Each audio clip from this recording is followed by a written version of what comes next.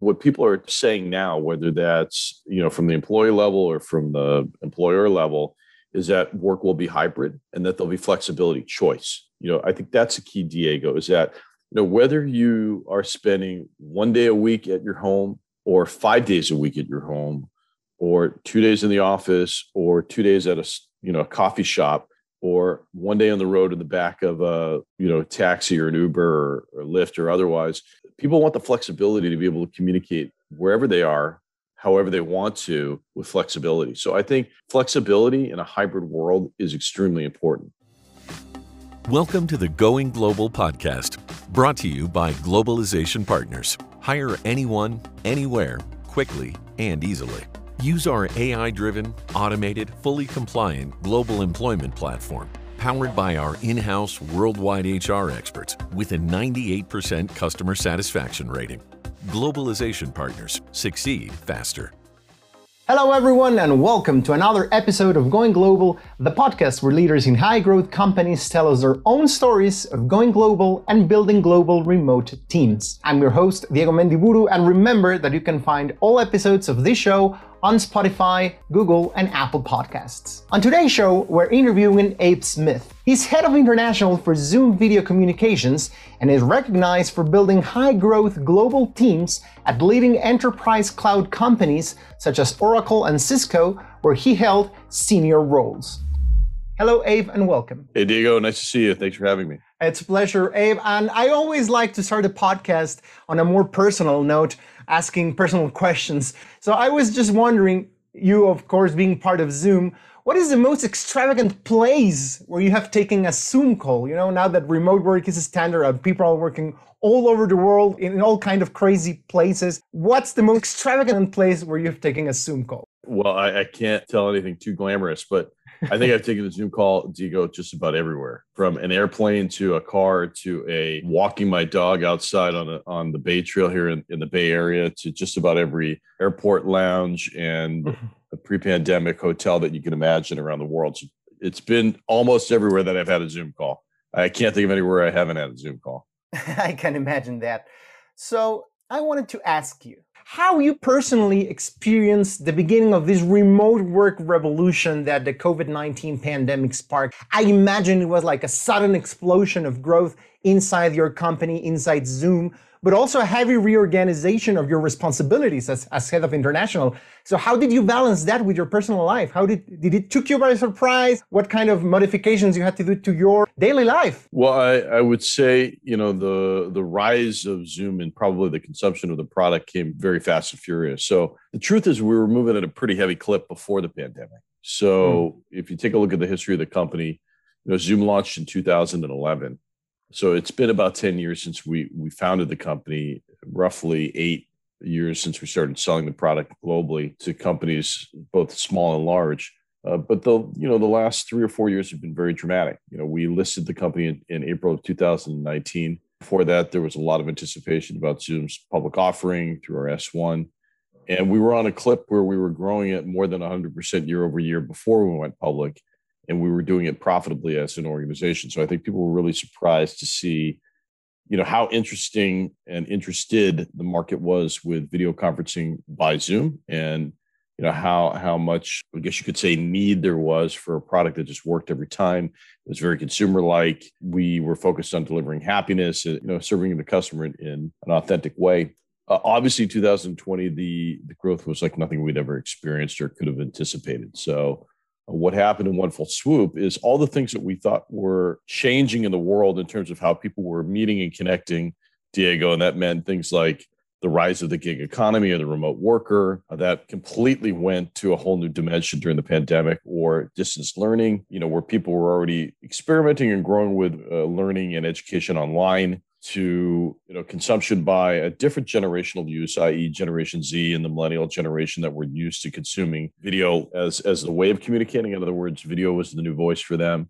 All that went to just a magnified level. So in 2020, we went from 10 million daily meeting participants per day, every day, on our free and paid accounts to more than 300 million daily meeting participants. So there was a 30x increase in the use of the platform. And that meant that we had to really continue to scale the technical side of the company. So the capacity and the elasticity of the technology itself. So we operate today 21 data centers around the world that allow us to share real-time meeting information anywhere, anyhow, with anybody. And then we also, we launched new products. We launched new products, which included our Zoom Phone product, which is the fastest growing cloud PBX application ever. And things like, our Rooms application became more popular, and then, our large event platform and so forth. So new products, expansion of the technology. We grew the company by, thousands of employees during this time, which meant there were 3,000 new Zoomies that came on board over the last 12 to 16 months, and just everything. So, it was dynamic, and we all had to hold on, and what that meant was continue to be focused on what was important, which was ensuring that there was educational continuity and business continuity and human connection through Zoom, things that governments that were relying on us to communicate with their constituents and one another. So it was a very mission-driven approach, and that meant that everybody was all hands on deck. And, candidly, we continue to be somewhat in that same mode where there's still a very mercurial time. It's still a very mercurial time. Things are rapidly adopting, and hybrid work and, a return to office is slowly happening, but that requires new ways of thinking and new ways of working and new ways of connecting. So it's been an unusual period, and we're doing our best to accommodate the world with quality and empathy. So this is something that I've been thinking about a lot since the beginning of the pandemic. And honestly, for me, was quite surprising, because I guess at the beginning, I personally at least related and connected Zoom with a more corporate environment. But we all know now that everyone is using Zoom for, personal conversations, talking with friends, school, and things like that. So I was wondering, what's your view on what made Zoom the go-to tool for video conferencing when the pandemic began? Because we already had these other tools that I won't mention, but have been famous for 10, 15 years for doing video conferences. But suddenly Zoom not only became the most popular, but until today it has prevailed. Why do you think that happened with Zoom specifically? Well, first of all, you're right. The focus of the company was 100% on business to business. So we were providing the application and built the company to serve small companies and large companies, large enterprises that were using it for corporate presentations or board meetings or you name it inside the company, internally and externally. And we had a high use case around higher education. So universities around the world were using the service for years, well before the pandemic.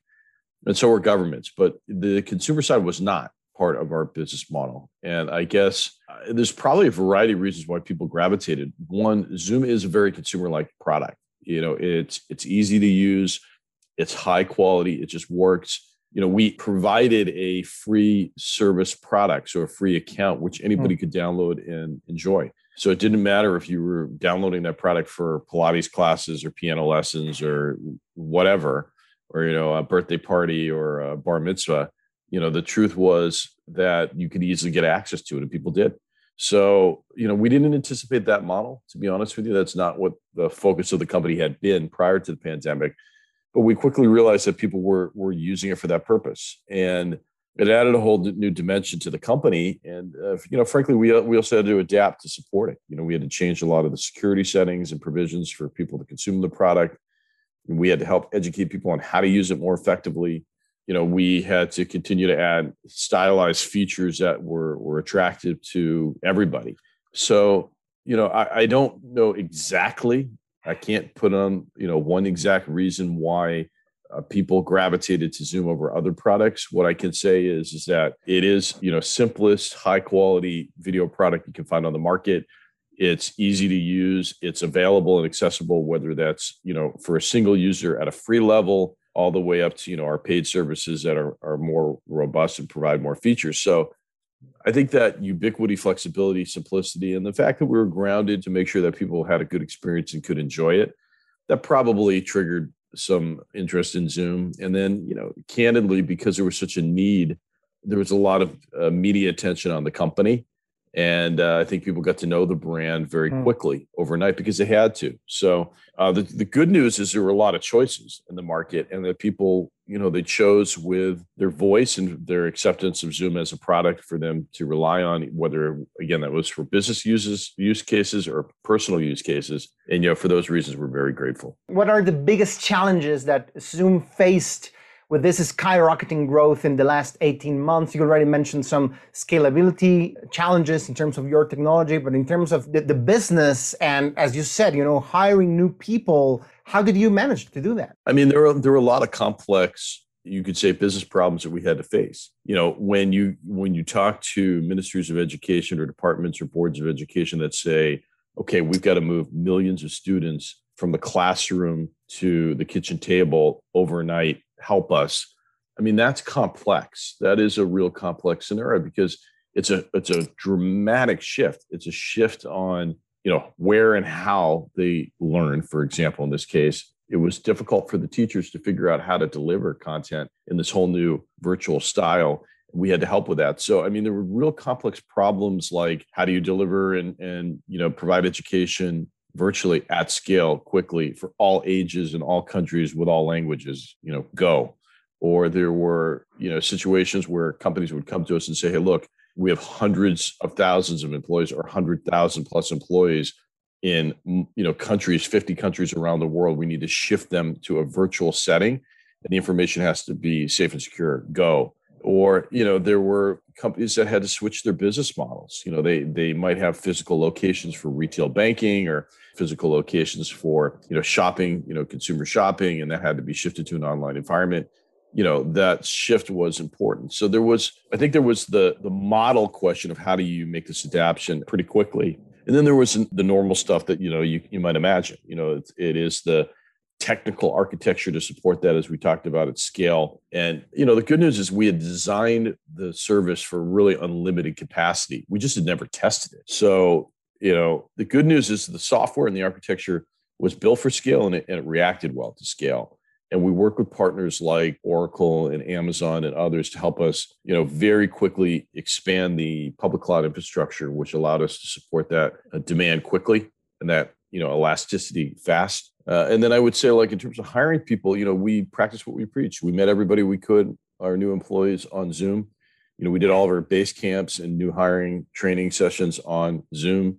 And we stayed connected using, you guessed it, Zoom. So while there were new employees that had never entered a physical office space, that didn't really matter because, the philosophy was pretty strong and the ethos and the values are real clear. And then, I'd say the ability for people to just be open with one another and welcoming, realizing that we're all in the same boat, which meant, you might feel moments of loneliness, or you might feel moments of like solitude. We were real clear to say that mental stress is real for all of us. And it's important that we stay close, and we did. So, I mean, there was a variety of things that were present in the company, but at the same time, we were put in a very fortunate position. We could be in a position to help, and we did. There were 25 countries around the world where we provided the service for free for primary and secondary education with an unlimited time level so that people could go to school and gain access. And we stepped up to do that. That provided more complexity, but we knew it was the right thing to do.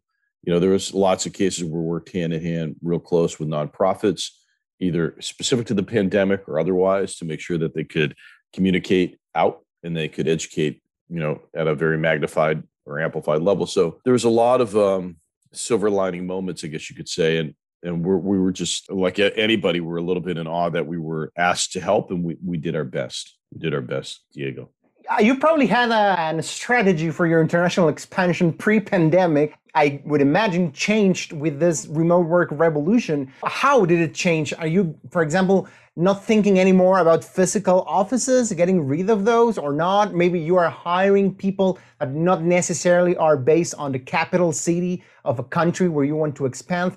Tell us how your vision for the Zoom global expansion changed in the last months. I don't think we didn't retract from the strategy at all. In fact, we leaned into it. So, the places where we said we were going to have people and where we had to build a closer connection to our customers and to our partners and to our employees, that stayed the same. That plan was real clear. We were building and expanding in Asia. We were building and expanding in Europe and in Latin America. It's just about everywhere. So, we stayed true to the plan. And, I'm pleased to say that we met our hiring goals and we continue to aggressively hire people. So that didn't change at all.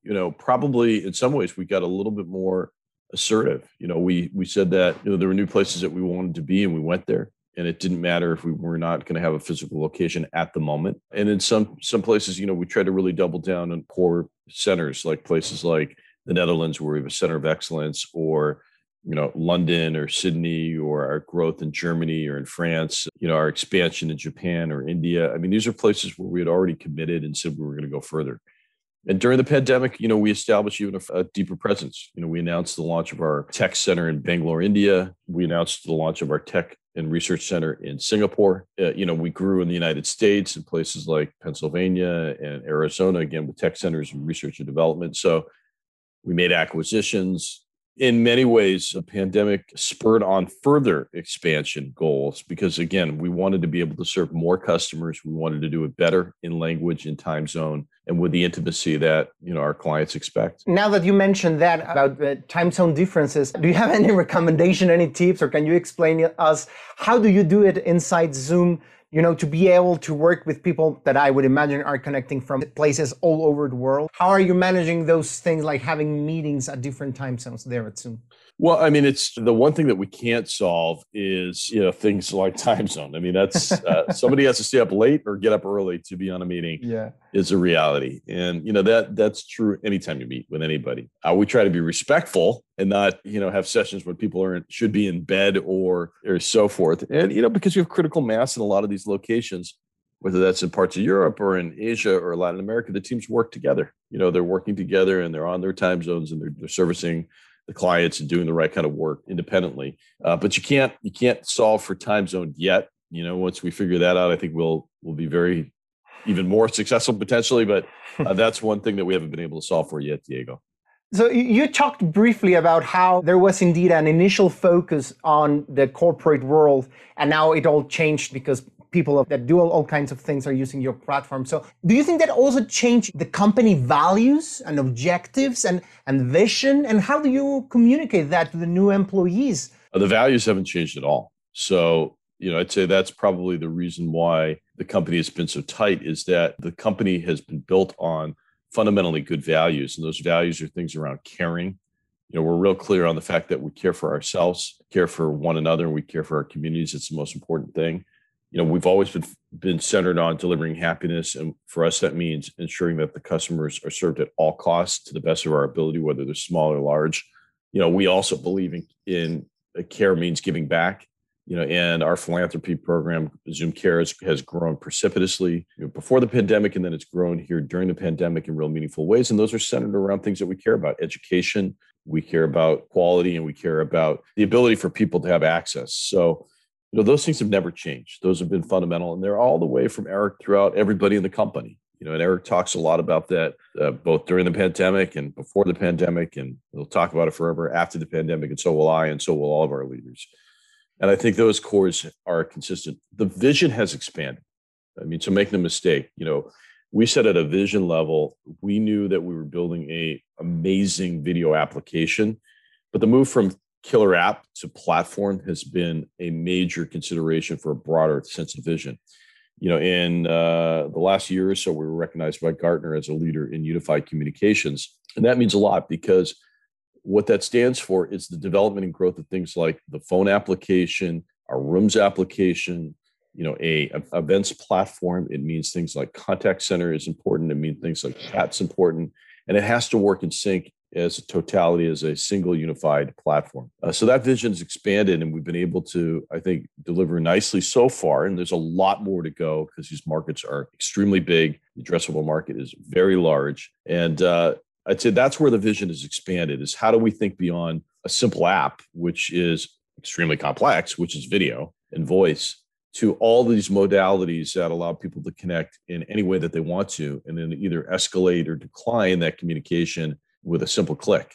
And that beauty and synchronization is difficult, but we think that platform approach is a vision that we want to consume. And that lends itself into an open platform that allows for people to build into Zoom. We announced a $100 million app fund to encourage people to build for Zoom. We launched our Zoom Apps program recently this past week. We have the marketplace, which has gone from 100 native integrated applications to more than 1,400. So there's so much expansibility that is possible with Zoom, and so much that centers around communication that moves to productivity at a professional and personal level that, candidly, the vision is almost endless. So we're excited for what the future brings, but, we're staying clear on executing today and then building for tomorrow. And finally, now that you mentioned the word future, how do you imagine our working environments and the tools that we will use as part of our job in the next, I guess it's a two-part question. Immediately after the pandemic is gone, hopefully somewhere near 2022, 2023, and then later on in 10, 15 years, how do you imagine our working environments? Well, I think what the pandemic has taught us is that the working environment is forever changed. A lot of the things that I mentioned that were being tested in thesis were challenged. They were tried in one full swoop. What people are saying now, whether that's from the employee level or from the employer level, is that work will be hybrid and that there'll be flexibility, choice. I think that's a key, Diego, is that whether you are spending 1 day a week at your home or 5 days a week at your home or 2 days in the office or 2 days at a coffee shop or 1 day on the road in the back of a taxi or an Uber or Lyft or otherwise, people want the flexibility to be able to communicate wherever they are, however they want to, with flexibility. So I think flexibility in a hybrid world is extremely important. I also think that, people are going to test new ways of connecting. And what that means is, they might have ideated or created concepts for the next product or the next big idea, in an office on a whiteboard, together, using markers side by side. And that still might happen. But that also might mean that the people that you ideate with might be in Brazil, or they might be in Canada, or they might be in London, or they might be in Tokyo, or they might be in Mumbai, or they might be wherever. And that ideation can happen either real time or asynchronously. And the things like whiteboarding don't have to be in a physical space, for example. It could be, but maybe that permeates into a virtual world as well. So I do think that the evolution is taking place, and it started, and I think it's accelerated, and it will continue to accelerate because of the pandemic. I think employers and individuals are very conscious of the fact that the number one thing that is most important is safety and security, meaning that people have to feel safe and secure. And if they feel that they're compromising their health, and that health compromise could happen because of, God forbid, a virus that persists or a variant that persists. But it also could be mental fatigue. It could be, the physical demands that travel places on your body and your health and your spirit. So I just think that now that there is a consideration, almost a rebirth, that reemergence or that renaissance will happen with flexibility, with choice through a hybrid environment, with new ways and modalities of connecting, and with a spirit of globalization that's really authentic and that connects people in a meaningful way, regardless of where they're located. We also think that comes in communication, and that's why we made an acquisition in Germany with an organization called Kites. I want to be able to speak to you in a session one day in English and allow you to hear it in Japanese or Korean or Chinese. And those things are happening now. We have in the platform the framework to allow people to use live, real translators. But imagine if the system allowed that for translation real time through natural language processing and otherwise. So there's just so much more that can happen through these new tools and through technology like Zoom. We're going to continue to push ourselves and promote new ways of connecting and new features, new functions, and hopefully new products that inspire people to work better together. And that's the hope for the future. Thank you very much, A, for your time and this series of answers. Whenever you think about video communications, Zoom as a brand comes to our minds, and it's been a great pleasure to being able to talk with you about that. Well, it's our pleasure, and thank you for your partnership and for your help. And and we appreciate the support. We're going to continue to do everything we can to keep the world connected and do the best we can every day. So thank you, Diego, for including Zoom in the conversation, and it's a real pleasure to be here today. And that's it. This is the end of our show. I hope you enjoyed today's episode. Remember that you can find all past episodes on Spotify, Google, and Apple Podcasts. If you are planning to hire a new global team member, Remember that Globalization Partners makes it easy to onboard international talent in a matter of days. Go to globalization-partners.com to get started. If you are planning to hire a new global team member, Globalization Partners makes it easy to onboard international talent in a matter of minutes. Go to globalization-partners.com to get started.